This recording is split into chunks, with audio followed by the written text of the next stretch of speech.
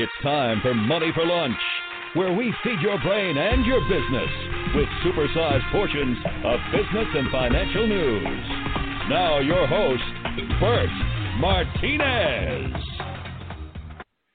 All right, guys, thank you for being here. I appreciate it so very much. If you haven't picked it up yet and you're looking to maybe get some reading done if you love books, and you're like me, you like to be able to control your thoughts and your emotions, check out my latest book, DominatingYourMind.com. DominatingYourMind.com. Here's the deal. If you go and buy it at Amazon, it's like $20 plus shipping. But if you go to DominatingYourMind.com, you can get it for free. You pay a little bit of shipping and handling, and just get the book. I'll send you the Kindle version for free, and then let me know what you think. DominatingYourMind.com. All right, let's do the thank you. The quote of the day. The quote of the day comes from Robert Kiyosaki. Real estate investing, even on a very small scale, remains a tried and true means of building an individual's cash flow and wealth.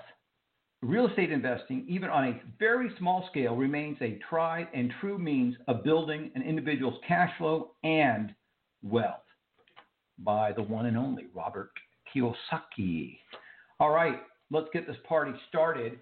On the show today, Moira Bramley. Moira was born in a small Scottish village that was dedicated to mining. Being the odd child out, always knowing that somehow she didn't fit in, Moira chose to create a life that was different from anything around her. Today, she's a mother, successful businesswoman, wealth creators, anonymous facilitator, and a person who sees the gift that people are and wishes them to get it. Moira Bramley, welcome to Money for Lunch. Thank you. I'm excited to have you here. This is going to be, I think, a very fun conversation. I'm excited to be here. All right, so tell us a little bit about your background. In the intro there, I talked about being in a small Scottish village, and that was that's my attempt to be Scottish there. And so tell us about this journey. I mean, because when I'm thinking of a mining town, it's not typically a wealthy town. So talk about your journey from your small village, maybe poverty to wealth. Talk about this. Yes. Okay, so I lived in a very small village, and the mines had closed, and there was an air of hopelessness around the village. And I had a very small life.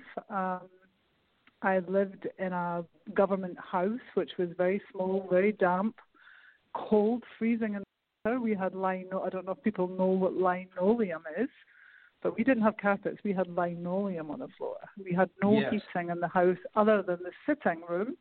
So when you wanted to go to the bathroom, you made a run for it. I had an elder sister who she's now a psychotherapist in London, and a younger brother who's a heroin addict. And okay. It's just looking at the choices that people make. It's just fascinating to me. We all came from the same family, and I was the one who chose to be a multimillionaire. I was like, I am not living like this. When I started school, my sister was 18 months older than me, and she was so excited because she had nothing. I mean, we were very culturally deprived as well. So when she went to school, it opened up a whole new world. And she used to come home every day excited and tell us about it. And I couldn't wait. And when I got there, I was very disappointed, and I mean, I won't go as far as to say devastated, but I couldn't do what they were asking me to do. So I would be diagnosed, if I was diagnosed now, with something that my eldest son has, which is called dysgraphia. And it's an inability it's where a being functions from extrapolation. So if you say, I don't know, a car, I'll have every single car that I've ever seen since the day I was born flash in front of me, and it's so fast. And then to try and bring that into linearity is almost an impossibility. So I was like constantly stressed at school. I couldn't write linearly. There was a lot of things that concepts that I couldn't understand. Okay, what? Oh, wait, yeah. Let me ask you this. Okay, so what is it called again? Dysgraphia. Dysgraphia, and it sounds dysgraphia. Yeah, DIS, right? Yeah. Yeah. Okay, and you're saying that if somebody says, "Look out for that car," all of a sudden all these cars are flashing. All the cars you've ever seen are flashing in front of you. So is it kind of like photographic memory almost? It's different to that. No, it's more. It's not helpful. It's weird. I don't know how to describe it. It's just you hold that in your awareness.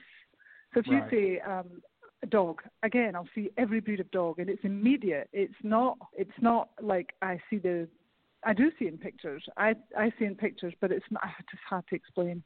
And a lot of things for me are hard to explain because I don't just get one piece of information. I get all information at the same time. So I found school extremely difficult and just thought I was stupid, to be honest. And I have an eldest son. Before he started school, I recognized it in him. Went, wow, when he goes to school, he's not going to be able to write. And sure enough, I sent him to a very high academic achieving, pushy school in Scotland, one of the most expensive schools. And the headmaster called me and said, "Why have you sent your son to this school?" And I said, "Oh, what do you mean?" Like I didn't know.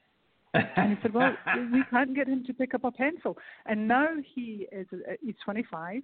He's an executive director he lives in London, but he's executive director of a top tech company in Los Angeles.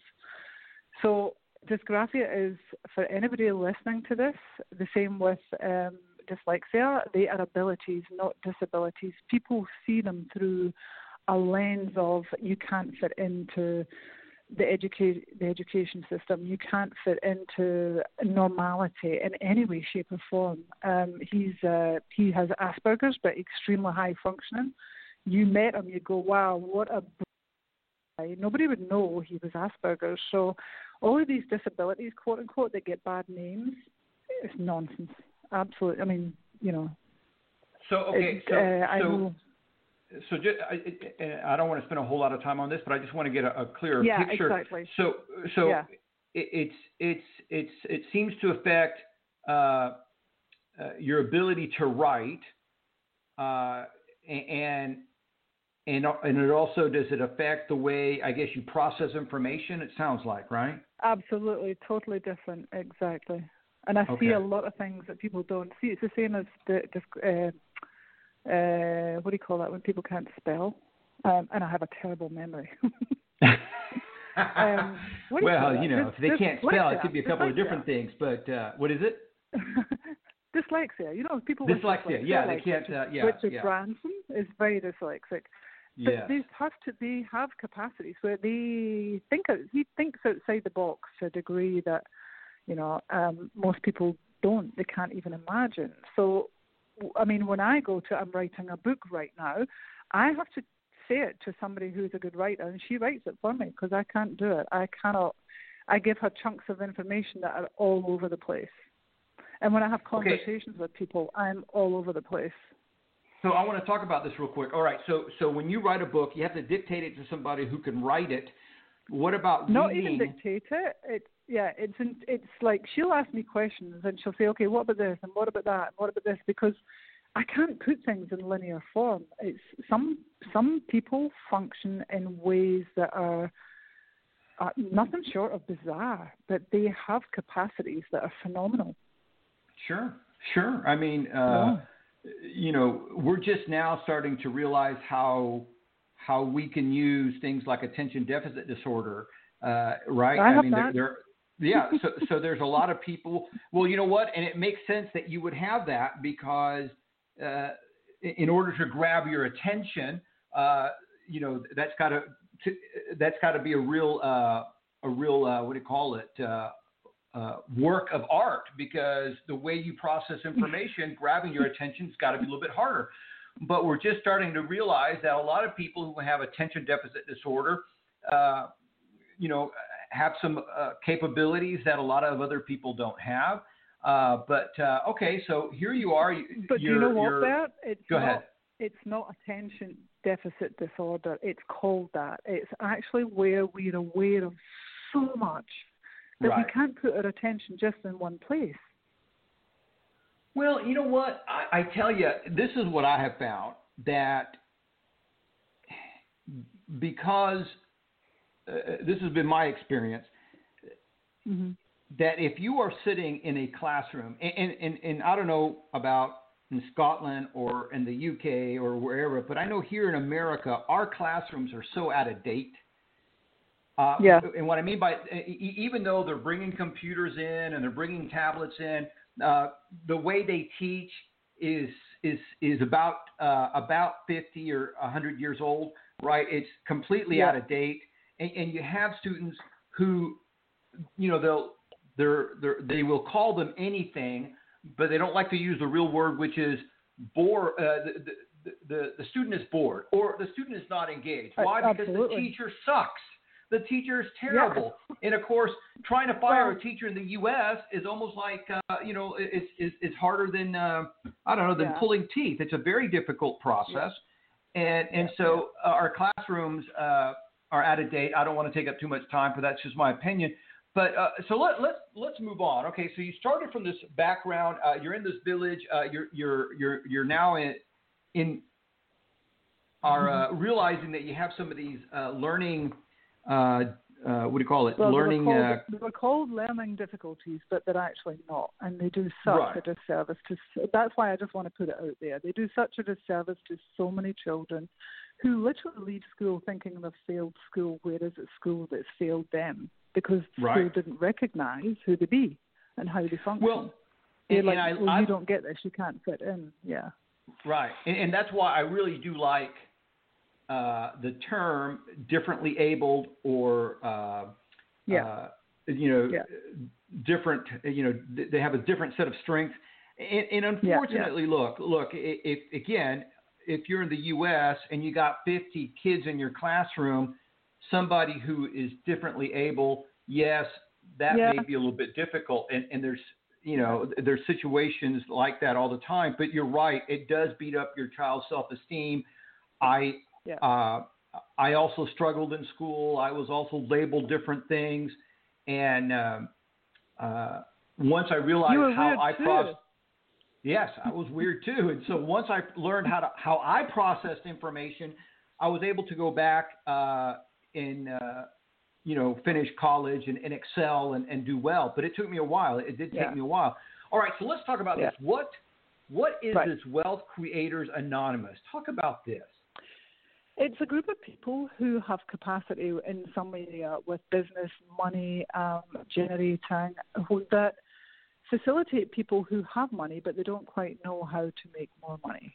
So and Anonymous is a joke. It's just for a joke. And it's not a joke. There are so many people that have money, but they're so ashamed of having money, and they hide it, and that stops them from showing up as them.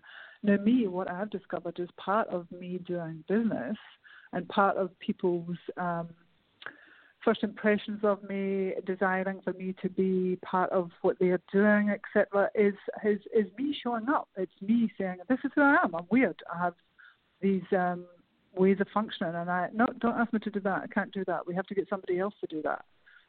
I'll oversee this, and I can tell if it's been done well. I don't have to do it,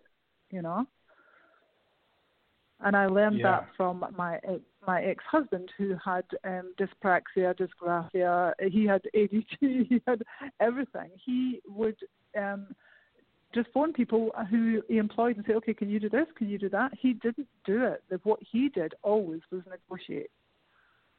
That was his forte. So it's finding what you're great at and getting other people to do what they're better at than you. Yes. Well, and I think that's how I have created what I have created, is like, okay, who can show up to do this? Okay, this is what I require. Yes, and I want to talk about this because this to me is a great takeaway. A lot of people. And by the way, I'm starting out creating a school. Just okay. I just want to, throw that out there. All right. So, but what I was going to say was, there's so many people that are stuck where they're at because they're trying to do everything, and Richard Branson, since you mentioned him, he was a great advocate of finding somebody who can do it better than you and get them to do it. Yeah. Figure out some way to hire or collaborate with that person to get that. And, one of the things that I love about Richard Branson, I don't know him, but from the information that I've been able to glean is that he seems like, he's very goal-oriented, but he's very flexible on how you get to that goal.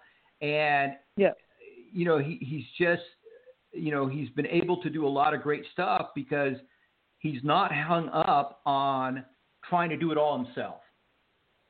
Yeah. Yeah, exactly. And he doesn't have to be right. I've watched him do a few interviews. And do you remember the train crash where a lot of people were killed? And I remember him going to the site of the crash and reporters asking him questions. And the vulnerability that he had was what stopped people from attacking him. He didn't make out that, he wasn't in the wrong. He didn't have to be right. He was like, this is a tragedy. This is, and he totally barriers down and we'll do everything we can to find out and, compensate the families. And the guy's quite amazing in how he deals with people, and the honouring that he has for other people, the respect he has is very cool. Yeah. Matter of fact, I tell you, I have this is a story from a gentleman named Guy Kawasaki, who's a speaker and used to work for Apple. And so he is in the green room backstage talking to, hanging out and talking with Richard Branson. And Richard Branson asked him, hey, how did you get, what airline did you take to get to this location? And, he said whatever flight, whatever airline he used. And Richard Branson, in his tongue-in-cheek way, or, he jumped he fell to his knees and said, please, please, please try Virgin Airlines, please. And he, and he did it in the, Sir Richard Branson way, because he's got a great sense of humor, but he literally got on his knees to beg this guy to try Virgin Airlines. Now, here's a guy who's a billionaire. Whether you or I or Guy Kawasaki fly Virgin Airlines, we are not in any way going to change his lifestyle or his pocketbook.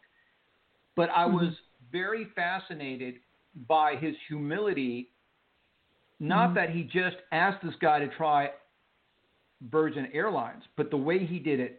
Not too many billionaires, not too many very successful people would have done what he did. But anyway, so I finally asked Guy Kawasaki, well, have you tried Virgin Airlines? He says, yes, I've tried Virgin Airlines, and they've ruined me forever flying other airlines because they are so good at what they do. It's a different experience. Yeah. And anyway, Anyway, let's come back to our conversation. We don't want to spend too much time talking about Richard Branson. Go ahead. People remember how you treat them. Yes. I'd be generous with everybody and contribute to everybody that I can because, those people are more interested in knowing what you're doing and being part of it, or inviting you to be part of what they're doing if you be that kind of person, if that's who you be. It opens up possibilities for creating wealth. So who you be is a big factor in the wealth that you create. Absolutely. If you contribute to people, you invite people to the desire to contribute to you, and that's part of vulnerability and receiving. Not living your life from judgment. I like that, I don't like that, I'll receive that, I won't receive this. Having fixed points of view about things, and that's one of the things that Richard Branson doesn't do, is have fixed points of view. He listens to everything.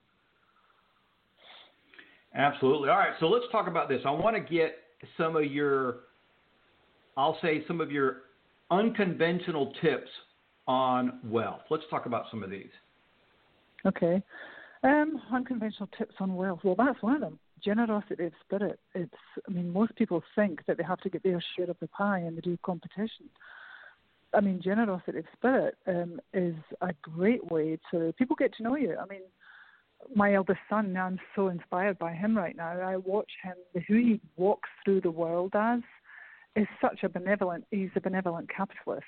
He is interested in contributing to everybody, and people desire to contribute to him. They go, here's Liam coming, and they take their hat off to him and are interested in what he's creating. And stop judging who you are in relation to money. Like you say, Richard Branson is a multimillionaire, but he doesn't think I'm great because I have money, and you're less because you don't have it. So one of the things I would say is disconnect your value from the money you have. This allows you to have more money. Be very clear on what it is that you're asking for, very clear, and be willing to be what will create it and receive what will create it. Surround yourself by, the kind of people that you would like to do business with, create with. Become more like those people. Look and see, well, what do they be that I don't be, that I would like to be? How can I learn how to be that? What is that they be? One of the things that I used to do was, this is weird, but I'm going to tell you anyway. When I walked to and from school, I used to walk 4K to school, and I didn't have sufficient clothing. And I used to ask, well, what am I going to do to get money? How am I going to, I am not living like this, walking to school cold. And one of the things that I learned when I was bored walking was I asked my body how it would need to walk to be noticed and to be somebody in the world. Some people will walk into a room and you go, wow, who's that? I want to know who they are. What do they do? You're interested in them. They have an elegance and a presence about them. Well, I'm not blowing my own trumpet here. I'm just saying, I have that. I be that. Right. And I trained myself to be that. So when I walk into a room, people go, oh, who's she?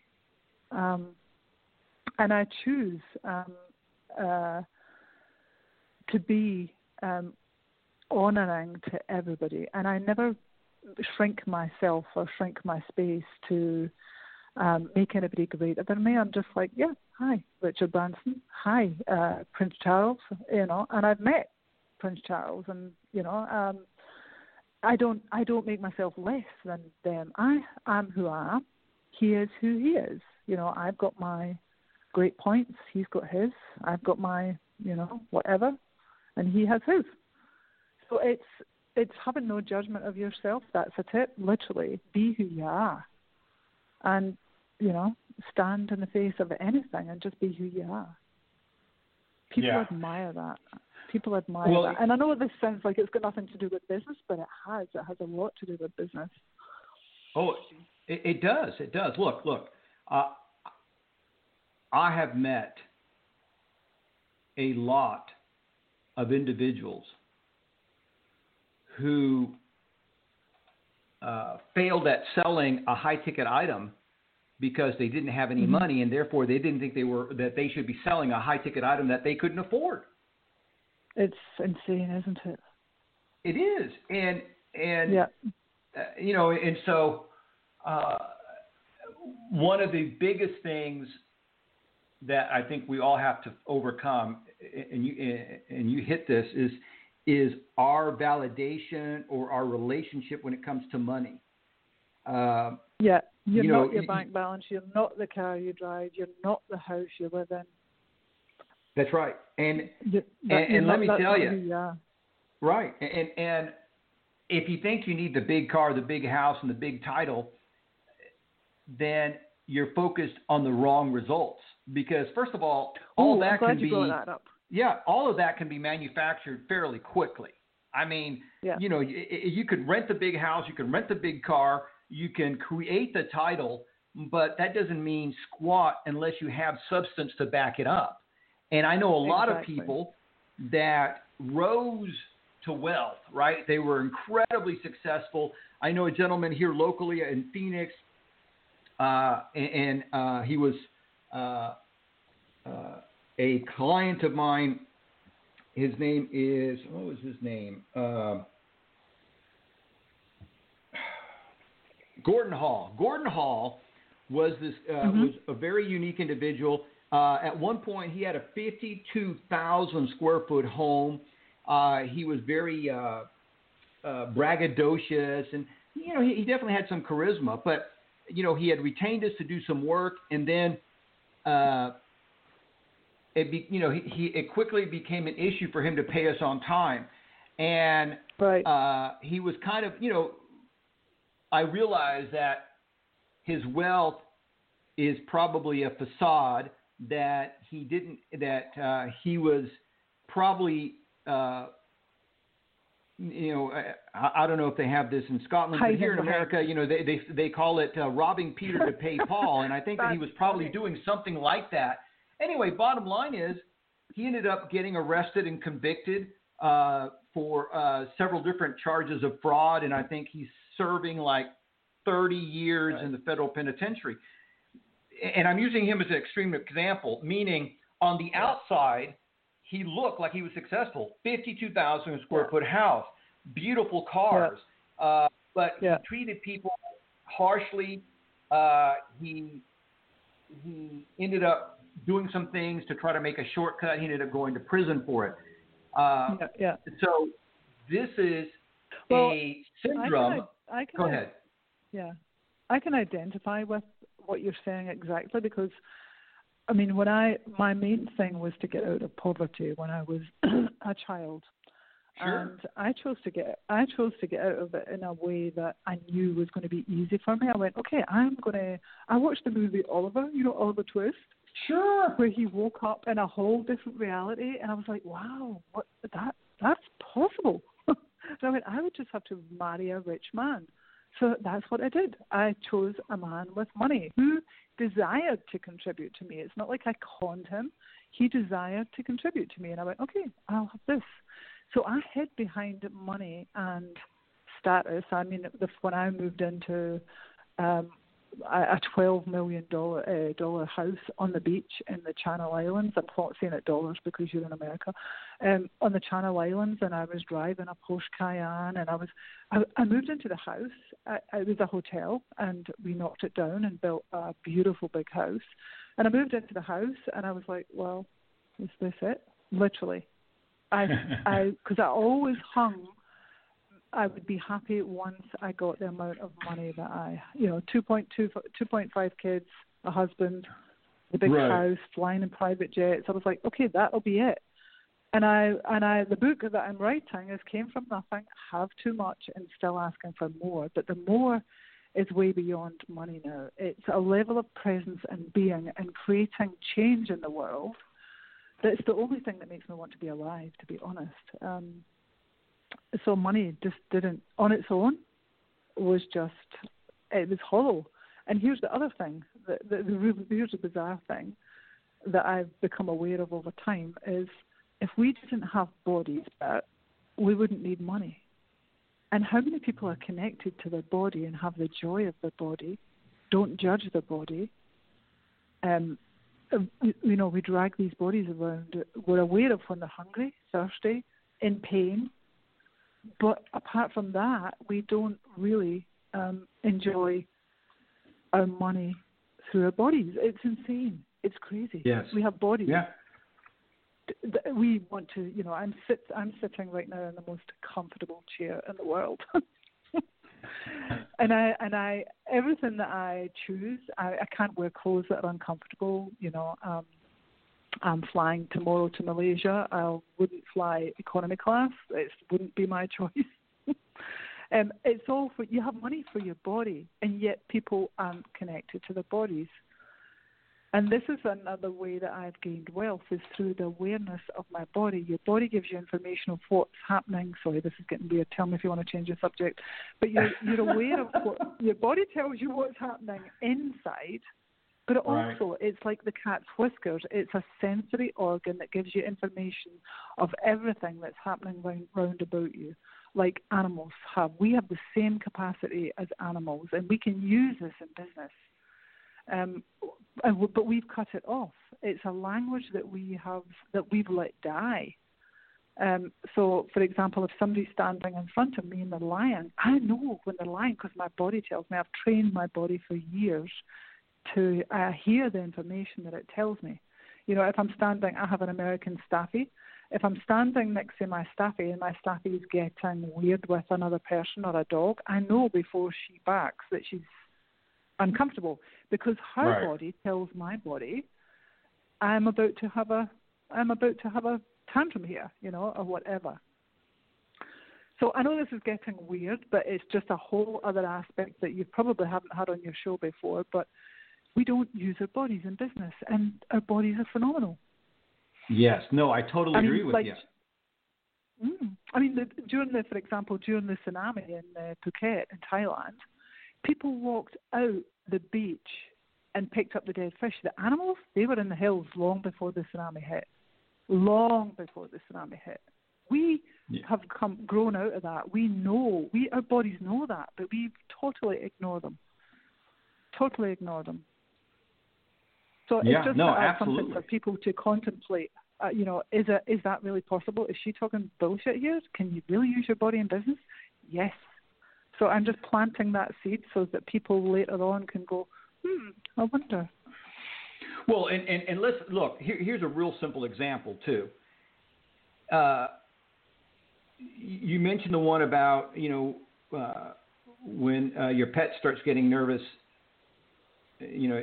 My body starts getting nervous. Your body starts getting nervous. Okay, but check this out.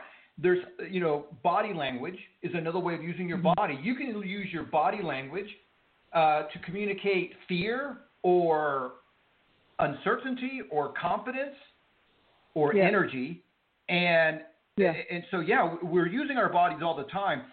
The difference is that most of us don't use it intentionally, and that's exactly a mistake. Well, it's just a waste. It's crazy. It's like it's part of the joy of living.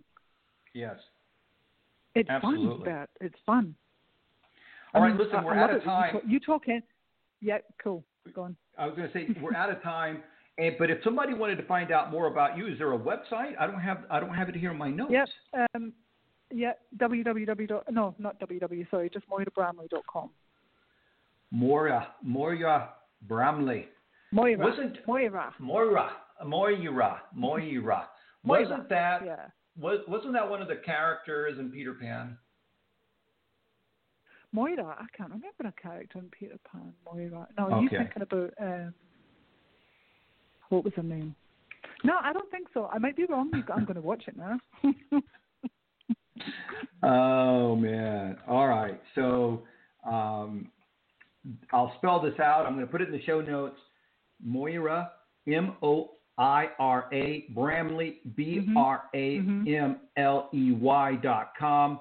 Moira Bramley. Thank you so much for stopping by today. It's been a lot of fun. Thank you, Bert. It's been a pleasure. Thank you. All righty. You bet. Good stuff there from Moira Bramley. I love her weirdness. We're all weird. And I say this all the time.